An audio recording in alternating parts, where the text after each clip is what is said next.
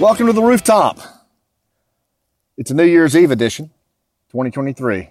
Title of this episode is Looking Back, Leaning In. And just for you, boys and girls, it's a driveway edition. Yep, you got it. My leather personnel carriers are carrying me up and down the driveway out in beautiful Florida countryside as I do this podcast with you. Now, this is also, it's a special holiday segment here. It's a 6-dog Christmas here at the Mann household. Does anybody know what a 6-dog Christmas is? That's where all three of your sons and their ladies come home for the holidays, and there's 6 friggin' dogs in the house. Not to mention God knows how many people. And it is, you know what? It is the most awesome thing in the world. It is, my wife and I, my mom and dad are here as well. You know, one coming out of a cancer battle in 2023, one just starting it for the 3rd time, my father. And so they're here, our boys are here, their ladies are here, 6 dogs. It is a 6-dog Christmas in the Mann household. And the other night we were, it was Friday, Christmas Eve, and we were doing our appetizers. We have a lot of traditions at the holiday season, much like many of you do. And we were making appetizers, sausage balls, and all kinds of fun things, and music playing. And my wife and I just looked at each other, you know, and we didn't need to say a word. We both knew exactly what we were thinking. And with all the chaos, all the craziness, it is a 6-dog Christmas, and it is awesome. And so now we're in that beautiful period of time in between Christmas and New Year's.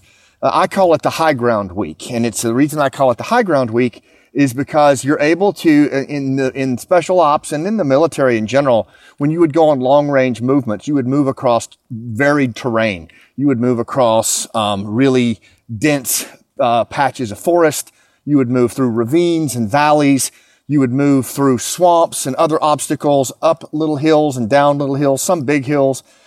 And then sometimes you would get up to a piece of high ground where you could actually take your ruck off. You could drink some water. You could look back on where you'd been and kind of assess your route, and then peer over the hill, the big piece of high ground, and get a look at where you're going. Maybe not super clear, but you could see to some degree where you've been and where you're going. And I choose to believe that this week between Christmas and New Year's offers us, at least in the Western world, a unique vantage point to look back with some degree of accuracy on where we've been and to look forward on where we're going. And so the title of this episode is Looking Back, Leaning In, a rooftop year in review.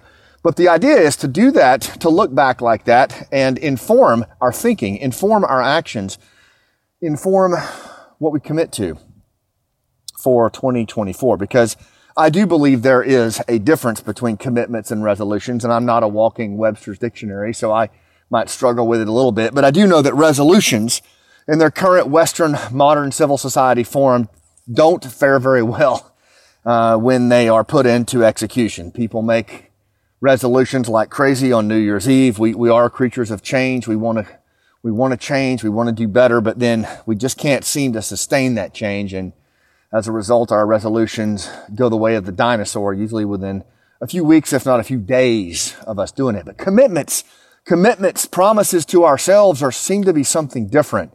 If we can commit to something, based on and informed by actions and crystallized lessons of the past, I view that as a different thing. And if our plan of and execution process is deliberate and intentional, then there's a lot of chance that it can work. And so that's what this episode is about. This episode's for you.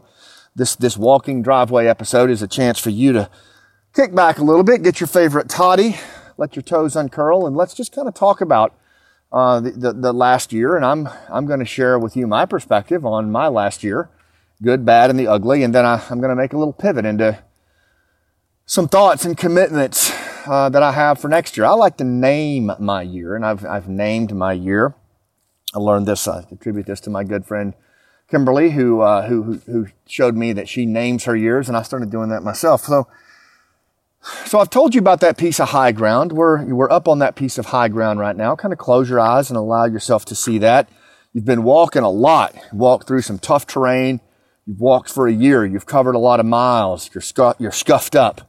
And now you're able to drop that heavy pack, kind of do the rucksack flop back on it, take your socks and your shoes off and let your feet air out, drink some water, bring out a bar and take a bite and just kind of look back at where you've been, looking down into that valley, looking down into that low ground, the twinkling lights, the vicious canyons that you had almost fell into, and the swamp where there were all kinds of snakes and critters that you barely avoided, but somehow you did. And here you are on top of that piece of high ground, looking back with some clarity on your year, and now able to, at some point after you do that, to see what you've learned that would inform your route going forward, you can roll over and kind of peer over that piece of high ground into the future.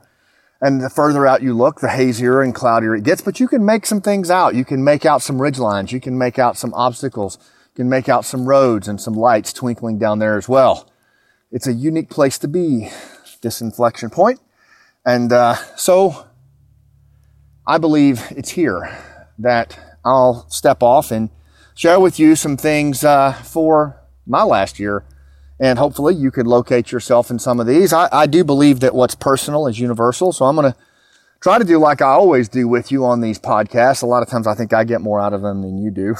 But it's to share as much as I can, take the body armor off and share some perspective. You know, the miles I've run, the scars I've endured, the lessons I've learned. I feel like I've been with a lot of you on them.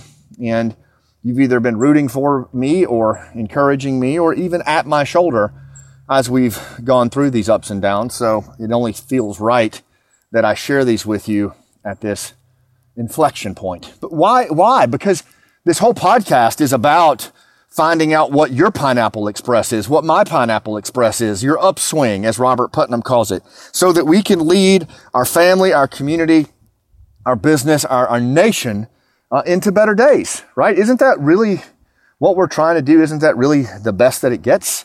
Is to try to lead ourselves into better days. And that's really what I'm certainly going for here. So without any further ado, I'm going to share with some of the things I did in 2023. First of all, I made a promise. I honored a promise. It was a promise to our Afghan allies who we abandoned in the summer of 2021.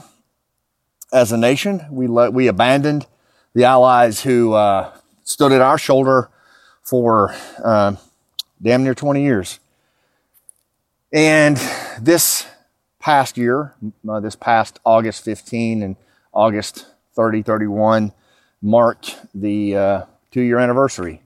It marked the 2-year anniversary of our 13 who were killed at Abbey Gate. And it was gutting for me, and I think for many of my peers, it was actually harder this time around to actually, I don't know if it just had more time to sink in, but the notion that we had left so many of our Afghan allies behind, commandos, special forces, interpreters, female judges, politicians, people who had actually stood up for their country and are now either, forced to be co-opted into the Taliban government, killed, executed, made to disappear, or they've come here and they're struggling here in the United States. Yes, they're free, but it's a hell of a shift. Many of them would probably rather be back in their homeland. And there's the people that said, "Hey, screw them, fuck them. They should have fought. It's their own fault for not fighting." I'm sorry. I don't subscribe to that. I mean, I do think we have approached the time when it is time for Afghans to resist, but the way that we left those allies, the way that we pulled their contracting support, the way that we pulled their aviation, there were at least a large contingent of special operators, Afghan special operators, who were fighting to the last round, and we completely bailed on their ass. And we completely bailed on the Afghan government with the Doha Accords. It was a wrong-headed move by Trump, followed through with by Biden.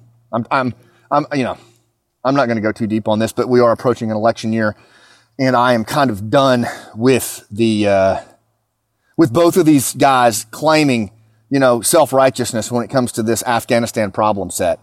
They were both underwhelming. Biden owns the withdrawal, and he will always own the withdrawal. It was botched. It was terrible, and he will always own that. And it will become more and more of a stain on his record as we endure more and more secondary and tertiary effects from that poor decision. But make no mistake, Trump's decision with the Doha Accord was wrong-headed. He was headed in a similar direction, and he should not get a pass on that, because this is about the issue. And so one of the things that I've learned this past year, and it's really brought it home for me, is that most politicians out there are just, man, they're full of shit. Like, they're just not standing up for you and me. They're not standing up for the Constitution. They're not just speaking the truth around an issue because of the issue. Rather, it's partisan to the point of, my flag in the ground for my guy, your flag in the ground for your guy. And it's so rigid and polarized that it's off-putting, honestly. And I don't want to get too far off track here, but, the bottom line is the way that we left our Afghan allies, to me, was egregious. It was not the way that we should work with our allies. We have built a multi-decade systemic habit of wholesale abandonment of our allies, going all the way back to Vietnam with the Montagnards. And ultimately, it's gonna bite us in the ass, man, in a big way. I'll talk more about that a little bit later on, but it is the 2-year anniversary, or it was. I had the opportunity to do a testimony to the House Foreign Affairs Committee, along with Tyler Andrews Vargas and some other phenomenal people, Aidan Gunderson, and it was a real honor to testify to the House Foreign Affairs Committee. Both sides were there, Republican and Democrat. It was a full committee. It was covered by a lot of media, and I know a lot of our veteran community, our military family community, our intelligence communities, particularly those who were involved in the Afghanistan withdrawal, were watching. Many were in attendance, and it was one of the most humbling, I think is probably the right word. It was one of the most humbling events of my life to be able to render testimony of how I felt about things, but also to try to attempt to represent as best I could a population of veterans and military family members and active duty members who felt a sense of betrayal by the way this went down, and who felt that it was wrong. And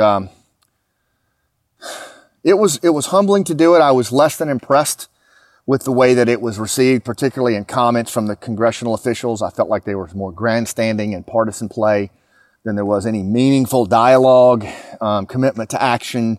And, as I record this right now, there still hasn't been, in my assessment, any meaningful action to honor the promise to our Afghan allies, the Afghan Adjustment Act and things like that. So I don't know. It's been really frustrating.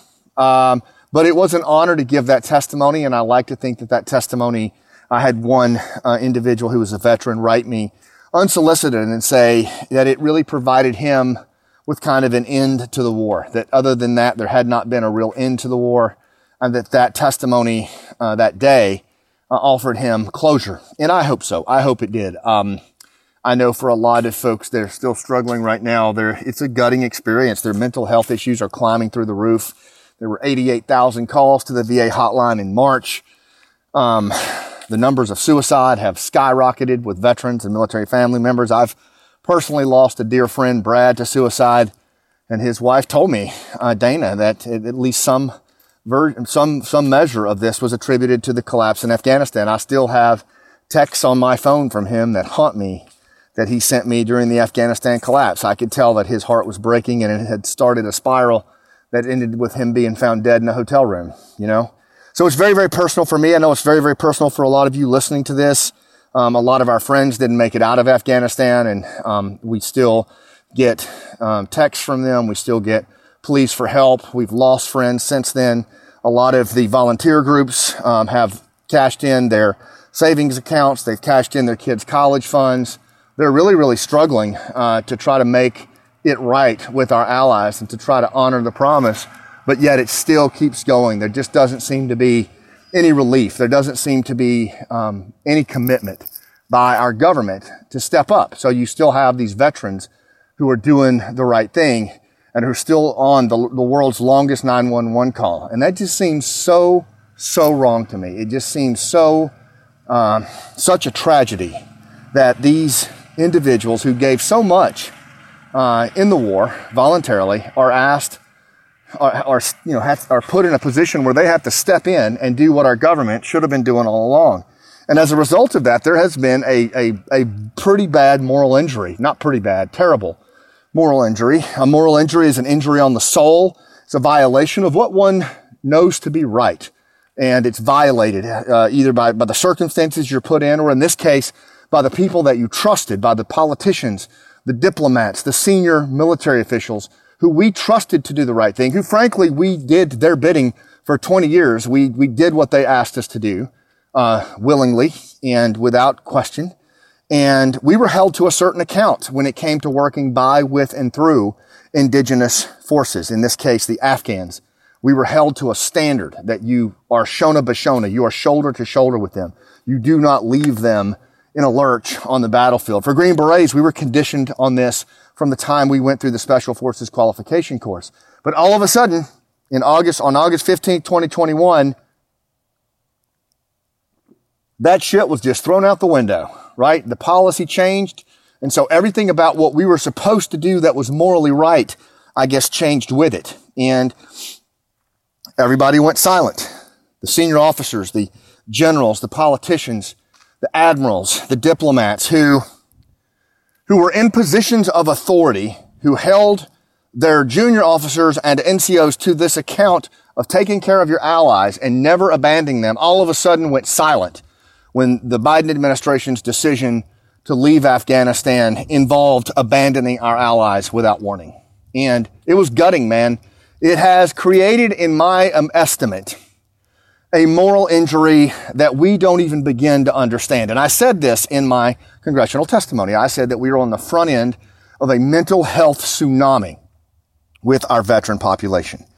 And I stand by that more than ever, particularly after touring the country with our play Last Out. I have looked in the eyes. I have heard the stories. I am convinced more than ever that we are on the front end of a veteran and military family mental health tsunami. It is something that is bigger than what we can understand. And as, at the same time, we have this complete tone deaf and just dissonance with our senior leaders, in politics, in diplomacy, certainly in the military.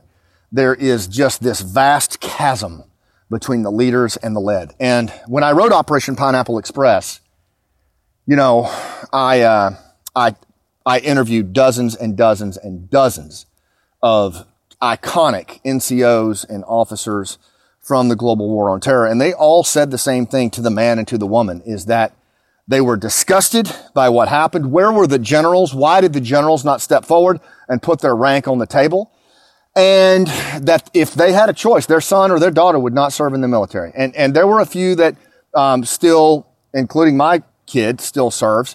But, it was just because it was such a level of betrayal. Yet I had a senior officer who I thought very, very highly of for a very long time say at a banquet, there's a lot of you out there that are kind of talking about betrayal from the Afghanistan event. You need to just knock that off. It makes you look like a victim. This coming from one of the most senior officers in the Afghanistan war and in the United States military, who was like a father figure to me, to say that you look like a victim after we nearly lost our businesses, cashed in our livelihoods to help keep our allies alive. That was the response. And to me, it is endemic of what's happening in recruiting right now. It is endemic of what's happening with retention right now. It is endemic of what is happening with readiness right now. It's in the toilet, right? It's in the toilet. And you have senior officers scratching their heads saying, I don't understand it. It must be the youth today. The youth today just don't have a propensity to serve. That's fucking bullshit. That's bullshit. Yes, they have their challenges like every generation of youth does, but to blame this on the youth? No. This rests squarely on the shoulders of senior leaders in our institutions right now, to include the United States military, right? And the fact that there was deafening silence during the abandonment of our allies, if you think that did not resonate with these young people, right? If you think that these fathers and mothers and uncles and aunts who served didn't share that with their kids, you are deluded. You're absolutely deluded. It was an overt violation of the moral code of a volunteer military, particularly when you are prosecuting a war that is dependent on working by, with, and through indigenous people and building a partner nation capacity.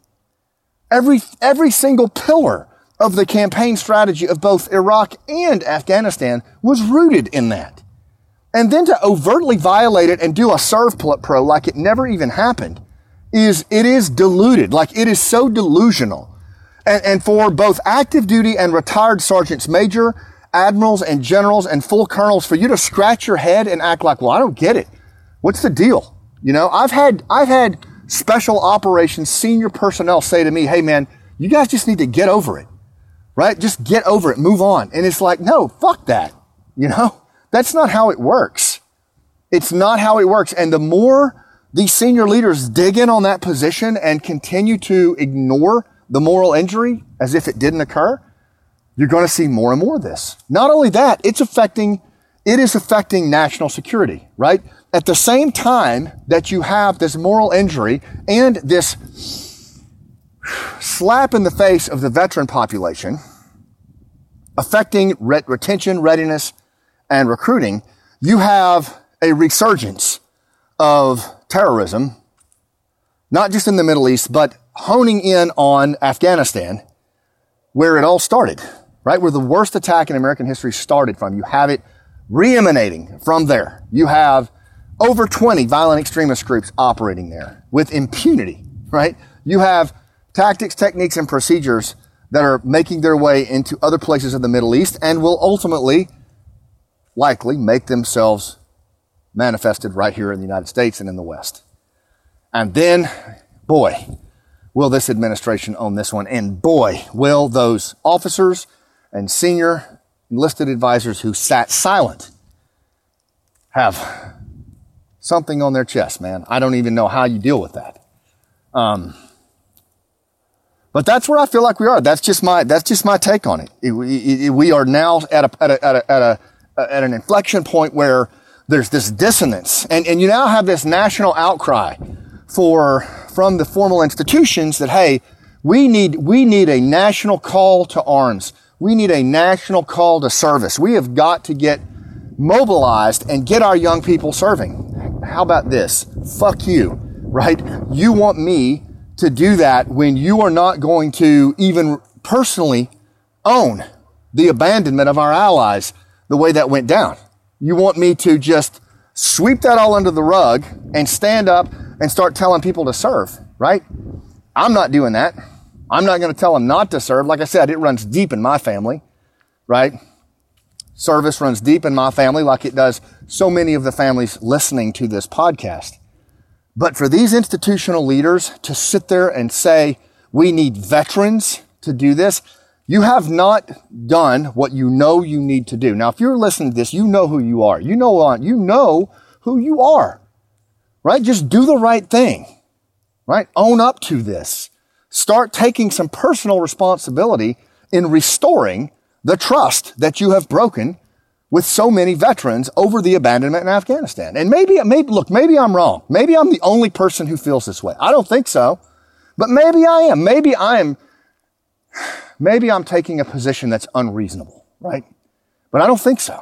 I think you could walk this whole shit back to the way we handled our allies in Kabul, and more importantly, the deafening silence that followed by our senior leaders who we fucking trusted for 20 years to stand up for us at a moment when somebody needed to take a stand. They didn't. And now they're reaping a recruiting, and look, this affects all of us. I get it. This affects national readiness. This affects national security. But that does not obviate institutional leaders from stepping up and doing the right thing. It doesn't. It just doesn't. And we as citizens, we need to demand that. We need to demand that at the polls. We need to demand that in every public platform that we can find, right? And if there's going to be a restoration of trust, I've done a lot of work on restoring trust. And listen, it's not the serve pro technique. Well, like it never even happened. You don't just declare, okay, mulligan, let's try again. How about some trust in recruiting, folks? Doesn't work that way. Doesn't work that way. So whatever senior leaders are going to lead this effort. And I agree. I think a private-public partnership towards recruiting, towards retention is needed. But it's going to take some atonement and restoration from institutional leaders before that's possible. That's all I'm saying. Whew. That was a long one. But yeah, honoring promises in 2023 was all-encompassing, it seemed like. And the next way that we did that was we told some stories. You know, one of the things I realized about myself fairly early on in the Pineapple Express was that in so many ways I was woefully equipped to lead that effort. I mean, look, I've been out of the Army for 10 years now. And, you know, I was decent at what I did. I was pretty good at organizing efforts and mobilizing people and building rapport. And I was pretty good at battle tracking and extraction and a lot of the remote work that Pineapple required. But, you know, for the last 10 years, I've been mostly working as a storyteller, public speaker. So I'm not like your number one choice or draft pick for, you know, personnel recovery. And I knew it. Like I didn't pursue this. I think a lot of us feel that way. We had many other things that we would much rather be doing, but we saw that nobody was coming, so we decided to try to do something. But I quickly saw early on I was not, you know, this was not a long-term endeavor for me. In fact, Task Force Pineapple and I talk about this when we, if you get a chance, pick up a soft cover copy, a paperback copy of Pineapple Express. There's a new epilogue in there that talks about kind of the behind the scenes of what happened after Pineapple, to include a ton of failures. Man, I made so many mistakes. I had to cancel the whole nonprofit effort at one point, but it talks about the behind the scenes for the testimony. I hope you'll pick it up. There's some interesting stuff in there. And, but anyway, I realized that my strength was not in case management of Afghan allies. My strength was not in managing a task force. Those days had long gone. I was already feeling the physical and mental and spiritual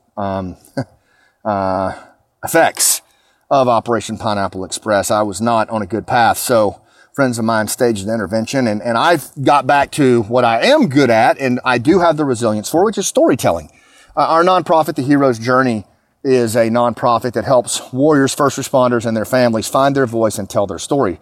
And look, I was doing this well before the Afghanistan collapse. I mean, in addition to Rooftop Leadership, The Hero's Journey is my other flagship and how I navigate the world. And the Rooftop Leadership is all about, you know, better impact through deeper human connections. So that's the for-profit side. And then on the nonprofit side is it's helping warriors find their voice, tell their story. And it all comes from the experiences that I developed as a Green Beret, particularly around interpersonal skills, particularly around storytelling. And so one of the ways that we had really put ourselves out there prior to the Afghanistan collapse was I realized I had such a bad, dark transition. I almost took my own life. I dealt with massive depression, a lot of survivor's guilt.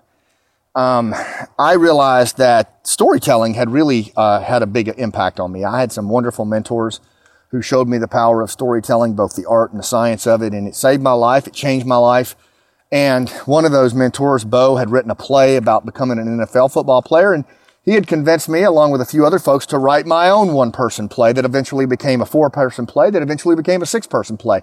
When COVID shut it down after we toured 16 cities in 2019, putting 28,000 miles on a U-Haul van, we raised $250,000 with our nonprofit, and we made a film, a low-budget film that's on Amazon Prime. And it was Last Out, Elegy of a Green Beret.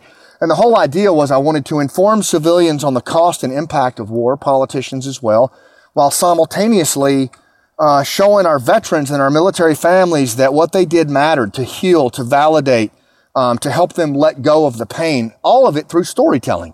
And I wanted to do it with an all-veteran, all-military family member cast, only a professional actor or two, and that's what we did. And this thing did pretty darn well. And then it was in the Afghanistan collapse when we were evacuating people, towards the end of it, I had written a letter to President Biden in 2021 on Veterans Day, a letter to the president from your veterans. which of course no one in the administration ever answered, ever.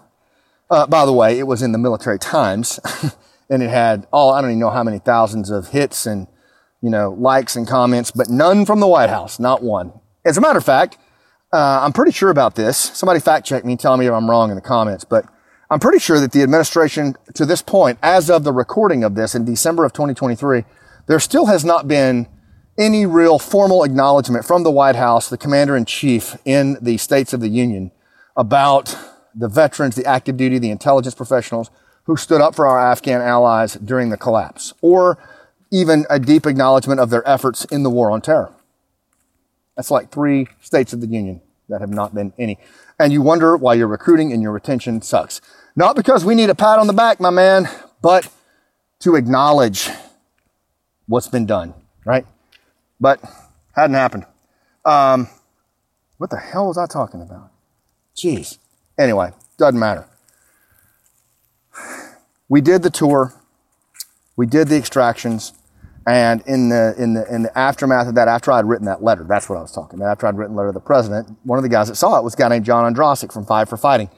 John reached out to me, and it turned out he was helping to evacuate some Afghan musicians. And so we got to be friends. And at some point, I shared the film Last Out, Elegy of a Green Beret with him, the link, and he watched it. And he's like, "Oh my God, man, that's incredible. Gary Sinise needs to see this." And I told him, "Bro, I've been trying to get this in front of Gary Sinise for 6 years now, so good luck with that." He said, "No, he's a friend of mine.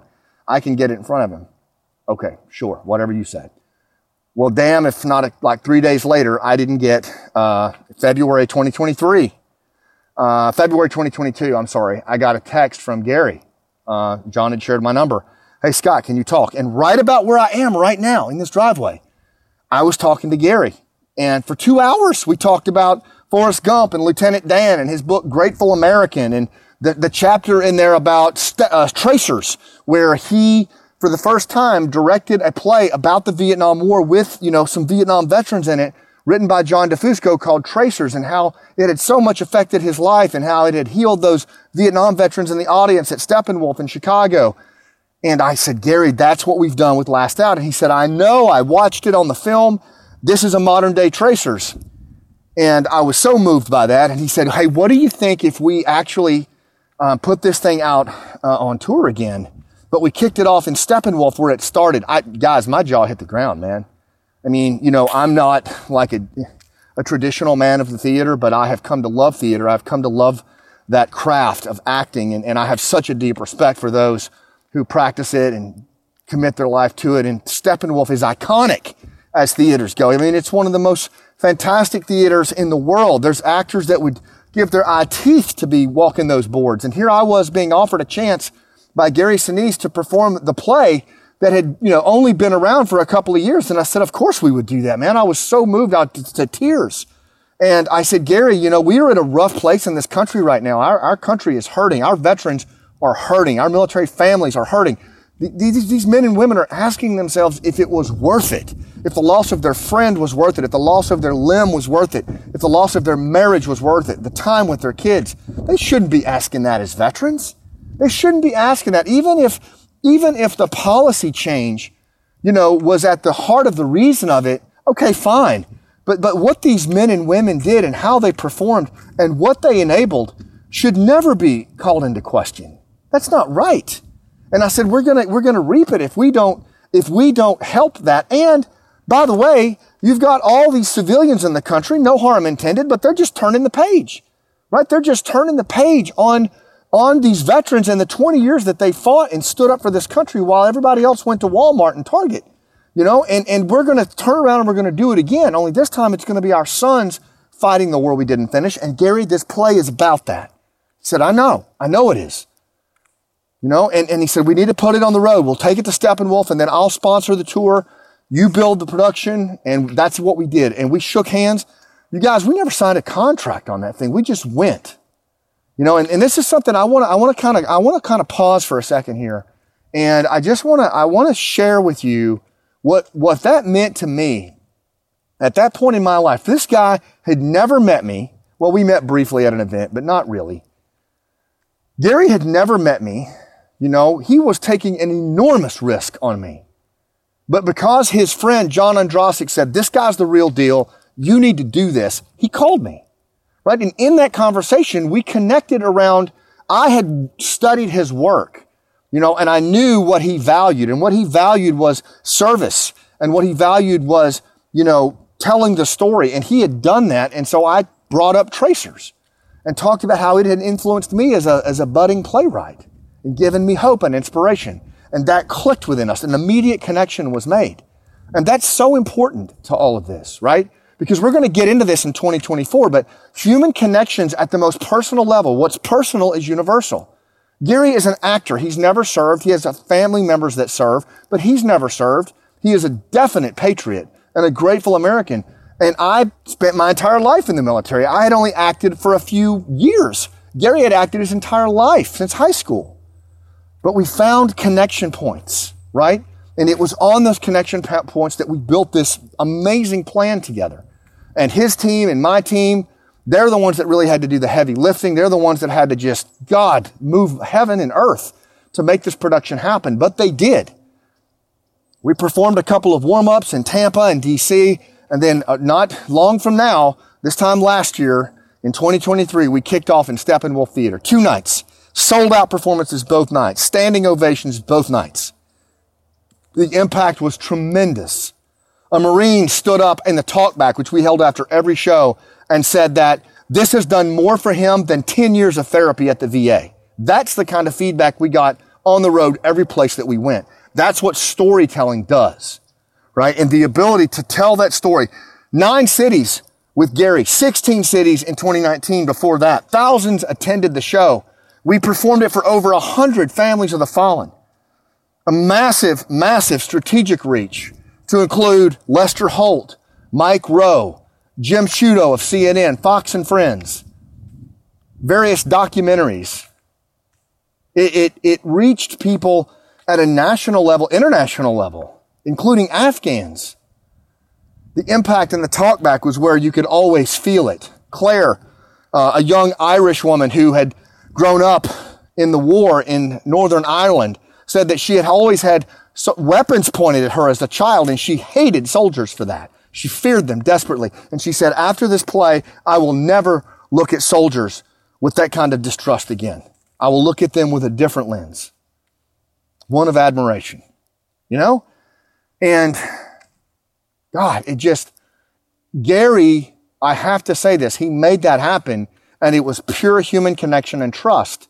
He would text me before every show. How's it going, pal? What do you need? And, to this day, we're still friends as a result of that. And I'm so grateful to him for that. But, even when the tour ended with Gary in Topeka in October, Monty looked at me, my wife, and she said, baby, we've got to keep this going. We've got to keep this going. It's having such an impact. And I said, baby, how are we going to do that? We don't have the money for this. This thing's expensive, And so we decided we were going to bring it home to Tampa. We would figure it out as we went. And we raised money the best we could. And we announced that the play was coming to Tampa in December of 2023 for one last performance before the end of the year. And I went to Nashville for an awards ceremony. And Frank Siller from Tunnel to Towers, the founder of Tunnel to Towers, was there. Told him about the play. He already knew about Pineapple Express. And he said, you know what? I got you covered, man. Go do that show. You know what? Do that show, bring that healing. We're at your shoulder. So we were able to do that, raise money for 2024 so that we can do more workshops, more plays in 2024, right? It just kept going. It just kept moving forward. We even added an Afghan actor to the mix to bring an Afghan voice to it. Fahim Fazli, an amazing Afghan-American actor, served as an interpreter 3 tours of duty in Afghanistan and is back out in Hollywood right now. The healing, the validation, the informing. It happened in such a big way, and it left me with such a sense of, wow, there's an ever-growing need of this kind of storytelling, this kind of impact out there in the world, and we're going to keep going. I also had the opportunity to help with the Hawaii upswing, the terrible wildfires that blew through West Maui.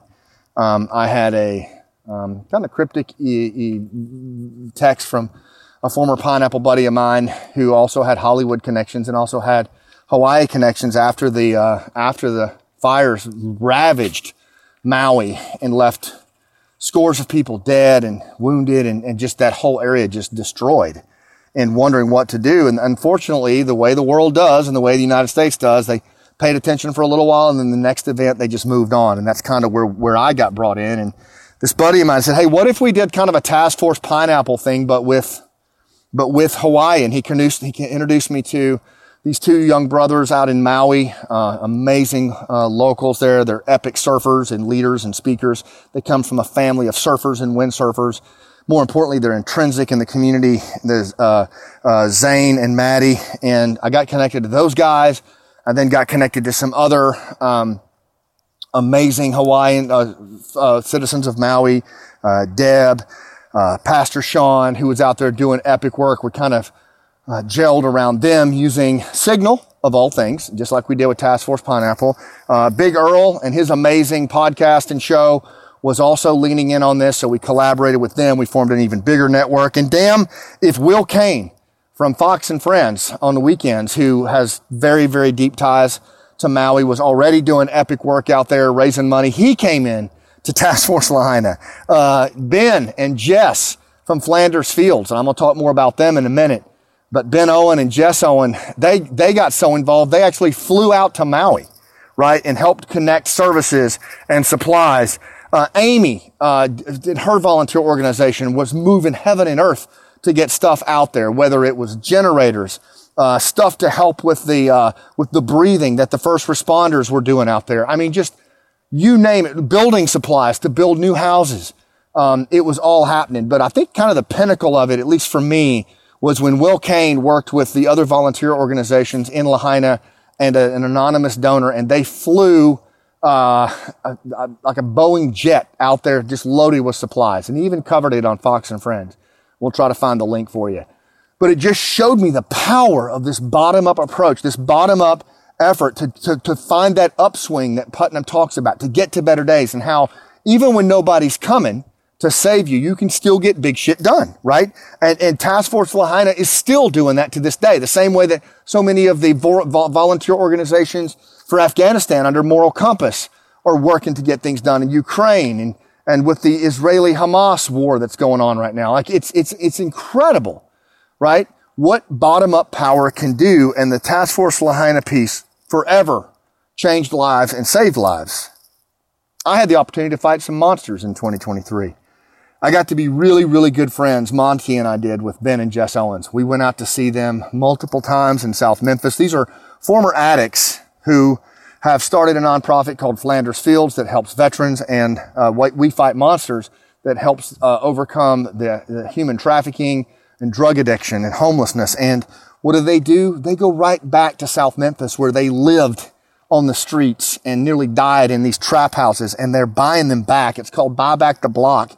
And they're turning them into halfway houses. They're turning dope houses into hope houses, right? And here's the thing. Nobody's coming. They saw the hopelessness that was happening in those areas. They saw the way that most of civil society had moved on past them, and they have found a way to use digital technology, immense marketing skills, human connection skills, and storytelling to build this massive movement of tens, if not hundreds of thousands of people to get behind this effort to buy back the block. And all you got to do is check out We Fight Monsters or Flanders Fields, and you'll see what I'm talking about. Like, they are doing this shit in real time. They just did a holiday Christmas thing where they brought basically Santa Claus to poverty conditions and did so much for the kids that are living in these areas, and to provide meals for those moms and dads that are struggling. And help came from all over the country. Help came from you, right? Lives saved, lives changed. That's leadership in action. I got to see that firsthand. I get to see it every time I'm around Ben and Jess. And these are former addicts that nearly died in those trap houses. Yet they have found a way to save and change lives. They have found a way to navigate to better days. They have found their Pineapple Express. They know how to move to that upswing. I lost some friends this year. I lost some friends who died. You expect that. But I also just lost some friends who dismissed themselves from my life. Probably more than I ever have. And I'm going to be honest with you, I'm still struggling with that. I don't understand it. It hurts. There's so much that I'm trying to get my head around that I still can't figure out. It was a gutting experience. People who I was very, very close to. I mean, who I would give my shirt to, acted in ways that I never expected. Dear, dear friends. And to the extreme that either they dismissed themselves from my life or I had to cut away from them, or both. I'm not going to get into the details of it. It doesn't matter. And I think to do that just takes me back into that mire and muck, not where I want to be. And I do believe that leads to victimhood.